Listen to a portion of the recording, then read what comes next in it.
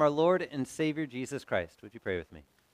Dear Heavenly Father, we thank you again for this day where you have gathered us together into your presence to receive of your word and receive your gifts. We pray that you would let us rest in the promises of Jesus, that you would move by your Holy Spirit and remove distractions from our hearts and minds as we hear of your promises for us. In Jesus' name, amen. The Ten Commandments is certainly a familiar topic. I mean, you grow up within the church hearing about them. More often than not, we hear them in a way that is like our parents giving us rules, right? When we start to push back against them, should you turn the TV on before 7, or if you should try to take food into your room, or if you should try to get a cookie off of the cookie sheet before you shouldn't get a cookie off the cookie sheet, you get told no. And then a lot of times we say, why? All right, parents in the room, what's the answer when you're pushed and you don't have time to think about it and really think of a thoughtful, encouraging, uplifting response? Kind of funny, huh? How easy that one rolls off the tongue. Absolutely, because I said so, right? You know there's a good reason that you are enacting this particular rule or law in the house or guideline that might be okay to bend a little bit every now and then. But when we can't think about the background to it or the reason for it or take the time for it, a lot of times it's just because I said so. These parental prescriptions for how the household runs, and a lot of times we come to the Ten Commandments and we see it the same way because God said so, which actually is okay because He created everything. And so He's the one that does get to say, because I said so. This is the way it works, right? But as we come to these Ten Commandments, and as we look at them, there can also be a little bit of confusion because everybody numbers them a little bit differently, okay? The Jews of Jesus' day would have numbered the Ten Commandments differently than how we hear them. There's certain Protestant churches that will number them differently than how we see them numbered, and none of it really matters, okay? How they're numbered doesn't really make a difference. How they're necessarily broken out. I saw a picture, remember that Pastor Augie is going to be coming in to serve over at Escondido for the most part, and you'll see him in a couple of weeks. I was going through his slides for this, and one of the pictures that I don't have for you up there, I apologize, was of a Marie Callender's chicken pot pie, okay? And what it started to make me think of, even though he was using it for a different purpose, was that no matter how you number the commandments, no matter what ingredients are there, they're all in there. And that's kind of like a chicken pot pie. You get all the ingredients in there. It doesn't really matter which one you put in first or what order you have them in there in. It's all there. It's all there for your good. It's all there as part of God's Word. And so these next 10 weeks, we're going to look at this beautiful chicken pot pie of God's law. Okay? And if that doesn't make you smile when you read the Ten Commandments next time, I don't know what will. But before we even get through 1 to 10, right? We get to this, for us, the Zeroeth Commandment, all right? And you're probably trying to figure out what that is. Well, in Jesus' day, the Jews actually would have looked at this first part of the commandments as the first commandment. This first piece of who God says He is. Why do we need that? Again, your kids will listen to any law that's given in the house. They may not respect it or do it all the time, but they will hear it. As you will too when you hear different laws within your employer's handbook, or if you are looking at the laws of the city or the state or any of those things. And some of those you respect more because of who gives them to you, right? How many times as a parent would you say something to your kid over and over and over and over, and they just never quite heard it, and then somebody else says it, and the kid goes, that's really smart. Said it so many times, right? So there's times at which we will hear a law or a direction or a commandment or something along those lines, and because of who gives it, will give a different sense of how we receive it. So as we hear these laws, there's a couple different things you could be thinking about God. He is the big joy killer, just wants to take all the fun out of life, and He's handing down this set of rules so that I am bound in a particular way and can only live a particular way and not have any fun. That's what a lot of people think about God. That's their perception going into hearing these commandments and these rules is that all of a sudden there's no more fun to be had. Got to live life on the straight and narrow. No smoking, no drinking, no dancing. Don't get to do any of that stuff anymore, right? That's one perception of God.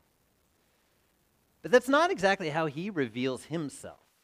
See, he reveals himself in Scripture in a couple of different ways, actually several different ways, but two we're going to think of today, and in that Exodus text that we read earlier, and then even in Jesus' words at the Great Commission at the end of Matthew's Gospel. We hear of this God who is definitely true, and this God who has judgment for wrongdoings, as well as grace and love and mercy and righteousness. So we have these two pieces of God's character and things. When something goes wrong, there's going to be judgment. When something goes outside the bounds of what goes on, there's judgment. We saw this play out with the Israelites themselves. They were there, and as God had taken them and grabbed them together and worked them together in history, and then led them down into Egypt because of a famine going on in the land, and they sat in Egypt for 430 years. And he says, okay, it's time. It's time to get out of there. Leads Moses down to go talk to Pharaoh, and as they go into Egypt and work all those negotiations out with Pharaoh, and Pharaoh finally sees that this God that's behind Moses is this more powerful God than anything he can do, he lets the people go. Moses leads them by God's direction to Mount Sinai. They sit there 40 days. He leads them over to the Promised Land, and the majority of the people led there in that generation said, nope, that place looks scary. The people there are crazy. We don't want to go in there. We don't trust you, God. A direction and an expectation. And the people said, no. Okay. Well, instead of 40 days, it's going to be 40 years now. Leads them back into the wilderness, back out, and he says, okay, here's who you're going to be as my people. But we still skipped over this Zeroeth Commandment. See, what God did is, as he spoke to those people, before he laid down any law whatsoever, he said, you need to know who I am. I'm the God who brought you out of Egypt. I'm the God who has led you and taken care of you. I'm the God who has continued to love you. I'm the God who has brought you grace. I'm the God that has sustained you. I am the God who is leading you into new places, into a promised place, into a place that's going to be wonderful and perfect for you. I am the God who has lifted you out of this bond of slavery in Egypt and placed you into a place of freedom. That's who I am. You saw what I did with the Egyptians. How I brought you out, how I led you through the waters on dry ground, how I brought the waters back together and they couldn't chase you anymore. You saw what I did as I've borne you up on eagle's wings. And that sounds beautiful, doesn't it? But you got to know a couple things about eagles real quick. First off, they're pretty impressive when they fly, right? Big, they've got a presence, regal, majestic. They're these gorgeous birds in the air. They're also the tenderest of the majority of the birds with their young.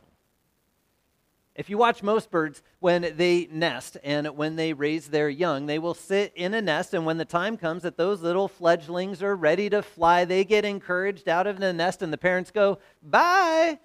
Oh, you didn't open your wings. You hit the ground. That's a bummer. And they just watch them. They let them crash. They don't really do anything with them. An eagle, though, is different. First off, their perch is generally a lot higher. And what they'll actually do, after mother and father have cared for the fledglings, not just the female of the birds, but also the dads, they're working together to care for and feed and raise this young one. They'll encourage that bird out of the nest. And they'll watch that bird take off from whatever perch they're on, and as soon as those wings start to falter and go a little crazy, usually the dad will fly in and swoop in underneath it and actually catch it and bring it back up to the nest. It's an amazing thing. I mean, think about that. That's who God is saying he is. You've seen what I did to bear you up as on eagle's wings. We hear that from God's words himself. We hear that again in Isaiah's prophecies as he talks about how God cares for his people. So who this God is one who definitely sets a standard and an expectation and cares for and lifts up and holds on to and provides for and protects. What amazing character of a God. Think about that personality and that character of a God in comparison to all the other gods of the land around, all the other gods of all the other peoples that were demanding, and they needed sacrifices so that they would be appeased, and then you had to do everything necessary in order to try and get their attention so that they would do something beneficial for you. That's the Egyptian gods. That's the Babylonian gods. That's the Assyrian gods. That's all the gods of all the people outside of Israel. And this one, this true God, looks at his people and he says, you need to know who I am and how I'm different. You've already seen me in action. You've already seen me do the things that are there to protect for you and to provide for you and to care for you. Now here's what it's going to look like to live as my people. You see, he sets the expectation first by who his character is, by who he promises to be. From the days of creation, even up to that day of Moses, God was constant and consistent and present. Working through the means of his creation, he was constant in judgment. When sin arose, there was judgment present. I think of Adam and Eve to start with. Think of Cain and Abel when things started to go outside the bounds of God's expectation for his creation with care and fruitfulness and all of those things. When people went outside those bounds of God's direction, there was judgment for that sin. With Cain and Abel, Cain was judged.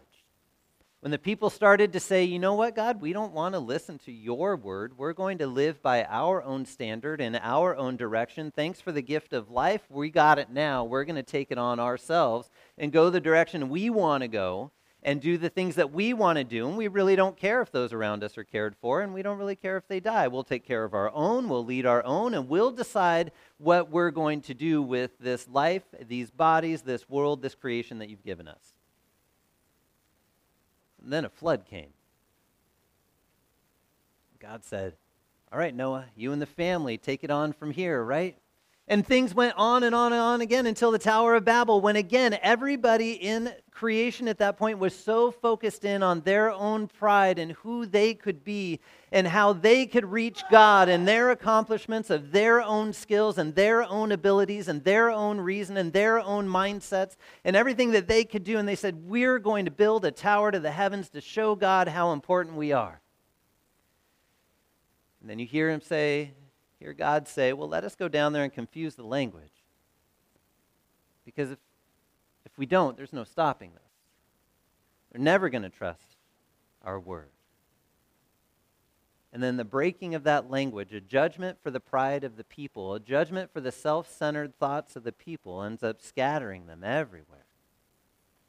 But through all of that, as constant as that judgment for sin is, and even in our own day and age, as we see many of those same sins come about, sometimes they present themselves slightly differently, but the heart and the mindset is exactly the same. God, thanks for setting everything in order if I'm going to acknowledge you at all, and if I'm not going to acknowledge you, then I know I've done it all on my own, and I'm going to set up my own rules. Right? In the midst of all of that sin, God's judgment was certainly constant. But so was his promise. His promise that he gave to Adam and Eve, where he said, I will make things right between creation and creator. There will be one who comes to conquer death so that that would not reign in this creation anymore, but life would reign. That promise, that merciful, graceful, beautiful promise, that character of God and who he is as the one who bears his creation up on eagle's wings when it's faltering and flailing and not going to make it. He says, I promise to be there. I promise to take care of you. I promise to lift you up. I promise to carry you back to myself. What a beautiful promise. The creator of all things, looking at the minute little pieces of his broken creation and saying, I'm going to put all those back together and bring it back to myself to be cared for, to be loved. See, that's what we get in Jesus. The fulfillment of that promise of who God is, the one who did everything for his people to bring them out of the slavery in Egypt, does the exact same thing through Christ for us to bring us out of that slavery to sin and then bind us to himself in grace and mercy. To gather us back together unto himself, to care for us, to be there for us, and to provide for us into eternity. Because that isn't a place that we can work off on our own to fulfill all these commandments on our own or live good enough to be worthy of being in that place in his presence. No, he is holy, perfect. Unholy things don't have a presence in the midst of holy things. So what he does then is to grab a hold of us in Christ and say, I make you holy. I've created you, redeemed you, justified you, and now by the Holy Spirit continue to work through you to sanctify you or to make you holy, not just for your own benefit, that is complete and perfect in Christ, but for the benefit of all the people around you, so that they would know who this same God is, so that they would know of this graceful, merciful, perfect, loving, protecting, providing God. This Father, Son, Holy Spirit, Trinity in unity of a God that is there to take care of his creation all the way into eternity. So that the day when Christ comes back, we see that presence and glory of God come back into the creation and stand there and say, hey, he goes, I'm back. Here I am to bring you into my presence. Promises fulfilled, and gathers his people back together. Our hearts should break for those that have not heard of that word of forgiveness. Our hearts should break for all those outside of Christ, so that we could speak to the world about how trying to live life on our own and in our own way is fun for a while, but then it gets pretty lonely because we find out how separated we are from one another and from God. But to be able to speak the words of God into their ears, to let them know of a God who is there to pick them up, lift them up, hold on to them, and continue to provide for them in his righteousness, his love, and his grace, handed over freely as a gift in Christ. Those are beautiful words that set people free. Those are beautiful words that then take the burden of all of the commandments off of your shoulders, trying to do them all to show God how good you are. And he says, look, I took care of all those and fulfilled it in Christ. Now, all those words still apply, but you get to go do them to take care of all the folks around you. Go do them for the benefit of the people around. That's who our God is. That's the Zeroeth Commandment in the way that we would look at how things are numbered. And that's who God is for you in Christ. You're loved, you're forgiven, and you're set free in him to be able to live freely and care for the people around you. Amen. Let's pray with me. Dear Heavenly Father, we thank you for all that you have done for us through your Son, through Jesus. We pray that you would continually point us by your Holy Spirit back to his completed work done for us, that you would let us rest in that promise of fulfillment, so that as we rise up each day, we know that you would continue to work through us for the benefit of the world around us.